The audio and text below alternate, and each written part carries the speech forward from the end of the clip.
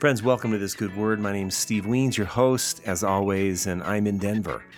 I am here because I am attending the Evolving Faith Conference.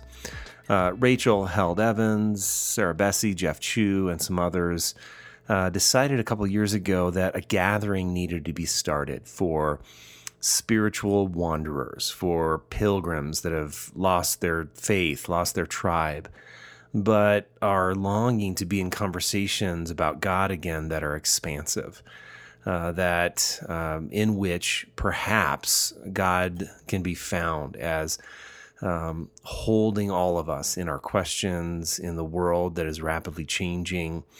And so I'm here, and I'm here as a person, first and foremost, to wrestle with my own thoughts, my own questions, my own doubts, my own wonderings about what's happening in the world of Christianity and in the world in general. I'm also here as a pastor. My church that I am a pastor of is about 5 years old, and we're right in the middle of these conversations as well. And so I am here. And so what I wanted to do for these next couple episodes is just reflect on what I'm learning. And what I wanted to do especially is not write down a bunch of stuff, not have a bunch of pre-prepared notes. I just thought, every day of this conference, at least today, which is a Thursday, and then tomorrow, which is a Friday, I would just give you some of my reactions, some of the things that I'm thinking about as I was sitting in the seats. And so today was a pre-conference gathering really for faith leaders who are trying to navigate major change in their own churches, whether it be LGBTQ inclusion or anything else like that. But how do we navigate that well? How do we keep our own souls intact? And how do we notice what's happening in culture? How do we notice what's happening in Christianity? And how do we take our questions really, really seriously? And so what I want to say first of all is, I think, there's about 120 people in the room today. There's going to be many more people in the room tomorrow. Tomorrow, the official conference starts, and there will be maybe 1,000 people. But today, again, was really specifically aimed at faith leaders who are navigating major change in their congregations. And so I came into it. Let me just say this first.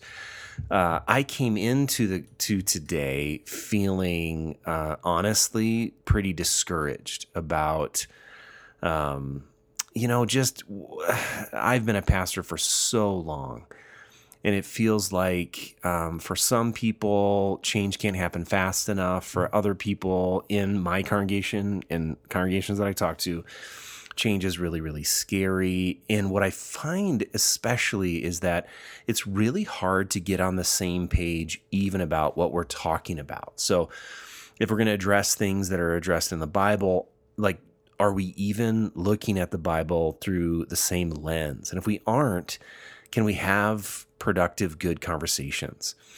Are we seeing these issues, whether it be LGBTQ inclusion or systemic racism, white privilege, any immigration? Are we having conversations in which we remember our shared humanity, or are we just trying to win arguments, right? And so I came into today, just my cards face up on the table, at a pretty low spot. I try really hard, I think, at navigating some of these issues by listening to people, by giving people space to really navigate. But I also found that I need that kind of space too. Like, I need spaces where I'm not acting as the pastor. And so that's what today was for me. And so I'll say first and foremost, thank you to the leaders of Evolving Faith for having the wisdom to carve out a whole day for people like me, faith leaders, pastors, volunteers, clergy, who are wrestling with our own questions, but also doing the very tender and sometimes exquisitely excruciating dance of walking out our own questions and emerging, evolving faith, even as the people in our congregations are doing so as well. And sometimes that can go really, really well. Other times that can go really, really tough. So today, first and foremost, I want to say it was just a wonderful space where I could gather with people and hear from faith leaders who have gone where maybe I have not gone yet, share in vulnerable, honest ways about the journeys they've been on. And so, you guys, so point number one, I felt like it was a really, really sacred place for me to be in where I could receive instead of being the person that sort of has to create the space where someone else can receive. And I know that's a little bit of a dualistic way of looking at it. I don't know how else to say that. I think hopefully you can understand. So first of all, we heard from someone, an African-American pastor, who talked a lot about the role that fear and anxiety plays in change, both in the pastor's heart and mind, but also in the people. And I thought he was just so refreshingly vulnerable about saying that, there is really no room to say like, I'm not going to let fear in. I'm not going to let fear run the show. He was really like, you actually have to get very conversant with what it is that you fear and what your pain is. Like, you need to learn how to talk to your fear, how to converse with it. And then he had this phrase where he said, it's important to let fear have a vote. It just can't have a veto. Very similar to the thoughts that I think many of us have heard from Elizabeth Gilbert when she says that, fear can have a place in the car. It just can't drive. It just can't control the radio station. Right. But that started me journaling. I had my notebook out and I was writing furiously. Like, what am I afraid of? And what is my pain? How do I deal with pain as a pastor? Because, folks, if you're not a pastor, you're listening to this. Pastors too, it's a very tricky thing that we try to do. And especially in this day and age where we're navigating our own evolving faith while also trying to hold space for people to navigate their own evolving faith and to allow people to make healthy decisions sometimes, which is like maybe, like in my own church, we've had people leave the church and I've had people talk to me about like, hey, I'm not leaving because I'm mad at you. I'm not leaving because we have some theological difference. I'm leaving because I need space from the church. And it's not your fault, but I just need to tell you, I can no longer be a part of it, the church, big C, with all the questions that I have. And I think on the one hand, I can really hear that and have heard that. And I can bless and have, I think, blessed some of those folks while also feeling like maybe a day later, 2 days later, like, oh my gosh, maybe it is something that I did wrong, right? I'm the pastor. I'm supposed to steer the ship in the right direction and provide enough space for people to feel comfortable, questioning and doubting, but also provide other people with enough sense of like, no, we're okay. And frankly, that is a really big burden to bear. And so I found it very, very healing to hear someone talk about fear and anxiety in a way that we don't conquer those things. We name them. We even maybe befriend them. This is what I'm afraid of. And he got so like clear and incisive as to like sort of say, like, you need to actually write it down, like name it out loud. What are you afraid of? Like if your church is declining in attendance, if it's facing a major change in policy around inclusion, if it's losing money, like, yes, you feel this generalized anxiety and yes, you kind of want to give up, but play it out. Like, what are you afraid of? What are you afraid will happen if more people leave, if budget goes down even farther? And get honest about that fear. And so I want to say, if you're a faith leader listening to this podcast and you're not at the Evolving Faith Conference, you didn't carve out space to be here. I wish you could have, number one. But number two, what would it look like for you to give fear a voice and start to be conversant with your fear and also your pain? Because if you've been a pastor for any longer than, 5 minutes, you've definitely hurt people. 100%. I have, certainly. But people have also hurt you. And when people leave, typically they don't, and how would they know? They don't know how personally that can be when you've walked with them through significant life experiences. Maybe you've married them, maybe you've counseled them through different things, and then they just leave. And I say just leave.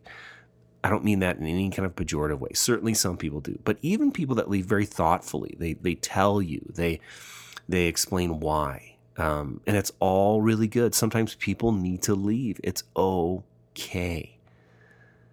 But it creates a kind of anxiety within the pastor that, and I think when you leave it in the realm of generalized anxiety, and you don't really name what you're afraid will happen if this, whatever this is, keeps happening, then I think fear maybe gets a little too big.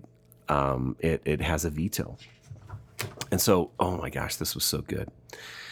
And then we heard from another person that really said how important it is to navigate change in your congregation in a way where we're humans having a conversation together, and we're all discerning this thing together. It doesn't work for a couple of leaders to sit around in a room and decide, hey, now we're going to be LGBTQIA inclusive, or we're going to start this big campaign on addressing white supremacy in our church, and we're just going to hammer it home. We're going to keep teaching on it. That's a very power up and authority down hierarchical way of looking at things. And this person had a way of really kind of explaining the process of walking through it together, walking through it patiently and slowly, creating safe places where even when you hurt each other, there can be spaces to come back and repair. And I think he also really talked about, I don't talk specifically if you're a faith leader listening to this, if you're a clergy person, a pastor, he really talked about, it's important to, there are always going to, no matter what change is coming in your congregation, maybe it's a change of location, maybe it's a change of staffing, maybe change is just hard. And he said that there will always be people who are just closed off to change. These people typically, maybe it's, who knows why they're closed off to that change, but if they're the people that are typically going to take up a lot of brain space in your mind, right? And this is just like, we're sort of drawn to the negative for some reason. We obsess over it. We either demonize them, or maybe we work really hard at trying to change their mind or keeping them. And he was really like, actually, sure, listen. Listen, that's really important. But you aren't going to change someone's mind who is closed off.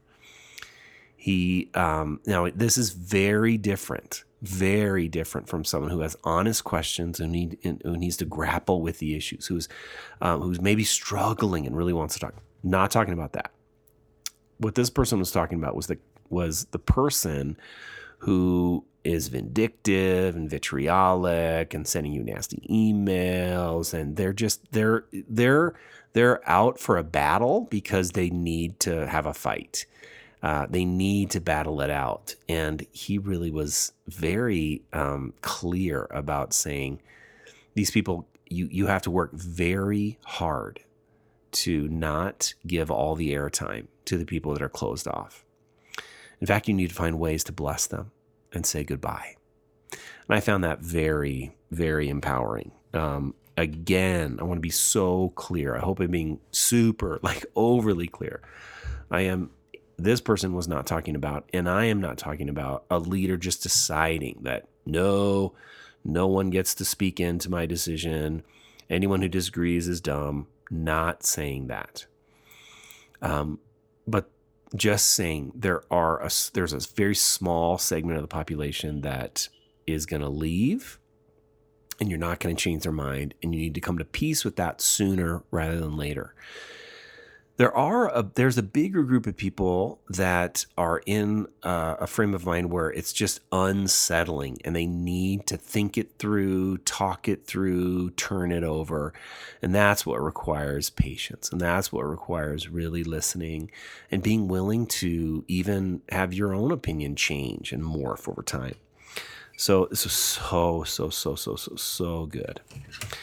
And then we heard from a woman, and I need to say, like, maybe to my chagrin, but I don't think, now I have to really think about this. This is probably not totally true, but I've never been at a conference for church leaders that was Christian where I heard from an openly gay Christian, and they spoke passionately about Jesus, spoke passionately about how they think.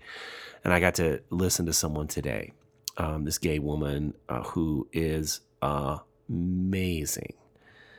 And she just talked about her journey, and she talked about how she's learning to embrace humility and learning to work on her anger and learning also to be really, really okay with who she is. For years and years, she prayed that God would just take this away from her, this being gay. And finally, she came to a place theologically, relationally, emotionally, where she believed that it was okay, that God loved her exactly as she was.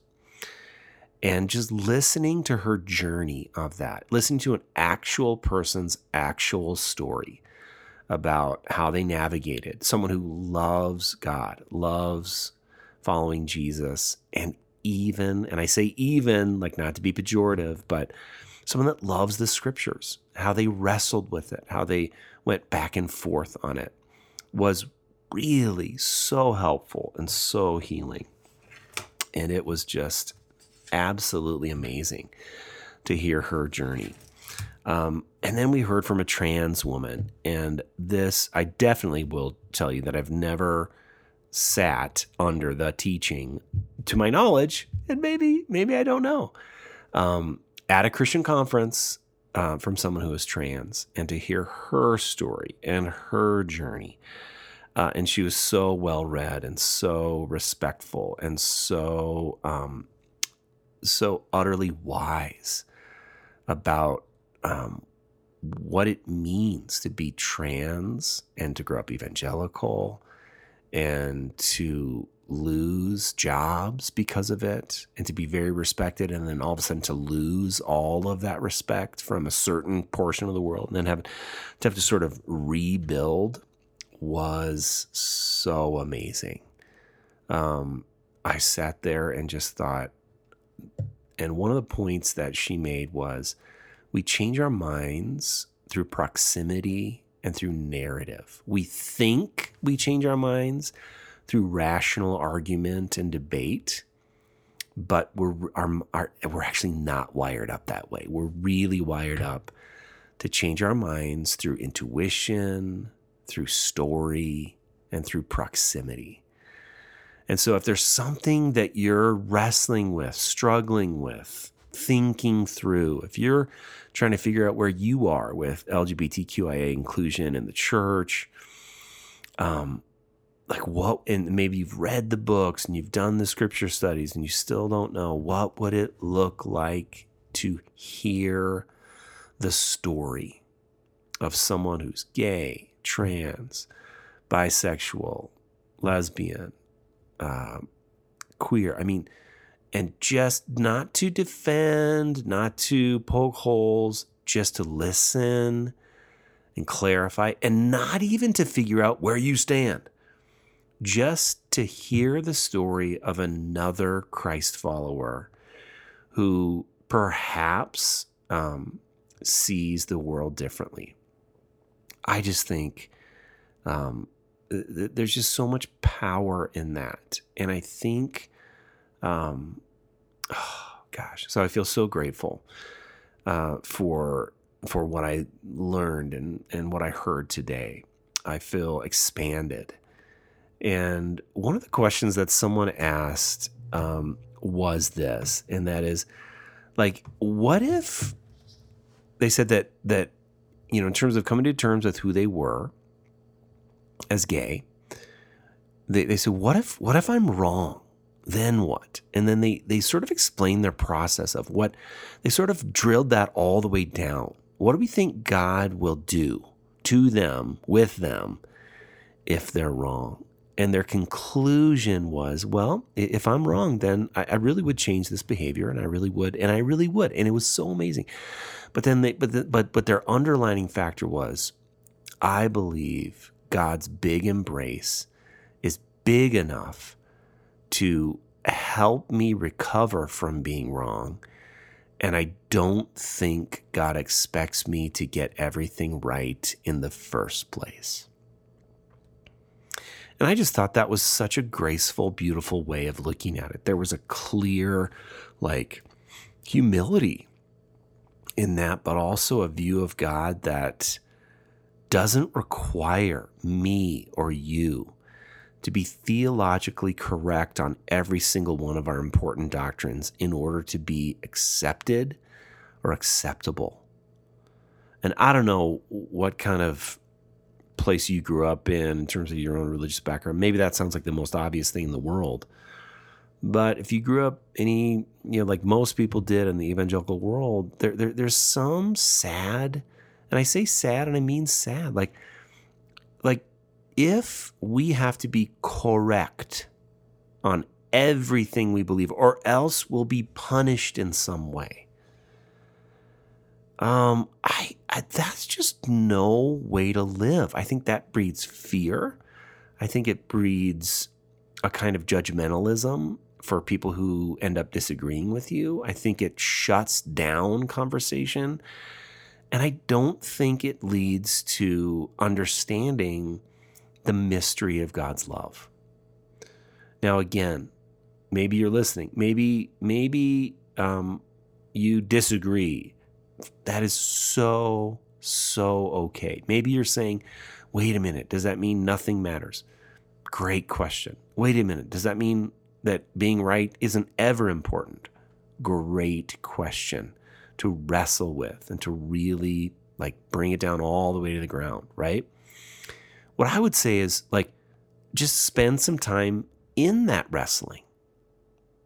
And you may come to a totally different conclusion than the person that I listened to today did, or that I have. And that is okay. That is so okay. But at least do the work. At least do the work. So over the next 2 days, I'll be sitting in a much larger room listening to beautiful people like Sarah Bessey and Jeff Chu and Barbara Brown Taylor and Jennifer Knapp and many, many others. And I'm going to release a podcast tomorrow night after listening to tomorrow's sessions. And then I think I'm going to release the third of this Evolving Faith series on Monday. So I just need I'll be flying home on Saturday, preaching on Sunday, blah, blah, blah. So Monday or Tuesday of next week, I will release the third one. So you're going to get 3 podcasts of this kind of variety of just my own thoughts, my own reflections about what I'm experiencing. The last thing I want to say is, I don't know where you're at. As you hear this, maybe you're crying with gratitude. Maybe you're angry. Maybe you don't get it. Maybe you wish you were there. Maybe something I said doesn't make sense. And I want to say that all belongs. Just pay attention to the things, okay, number 1, that make you cry because you resonate with them so much. Pay attention to those things. Also pay attention to the things that make you really angry. Though those 2 extremes are, generally speaking, I think the areas where perhaps there's an invitation that God, the divine, wants to gently help you work through. That's my conviction. So this was fun. Thanks for listening, and tune in to the next one. I'll call this series Evolving Faith Part 1, Part 2, and Part 3. And so if you have questions, you know how to get a hold of me. The best place is Twitter at Steve Wiens. And we'll go back and forth there. Okay, everybody, grace and peace. Hey friends, thanks so much for listening to This Good Word. If you love this podcast, there's 3 ways that you can support my work. One is by jumping on Patreon, patreon.com/thisgoodword. You can become a patron at various levels and get lots of good free stuff, including free tickets to any live events that I do, signed books, and other stuff. The second way is to share your favorite episodes via Twitter and Facebook, email, however it is that you share content. Let some friends know that you love it. And then third is to go on iTunes and leave a rating or a review. So thanks so much, my friends. We are dust and breath. We are limited and limitless. We are human and holy, and we are in it together.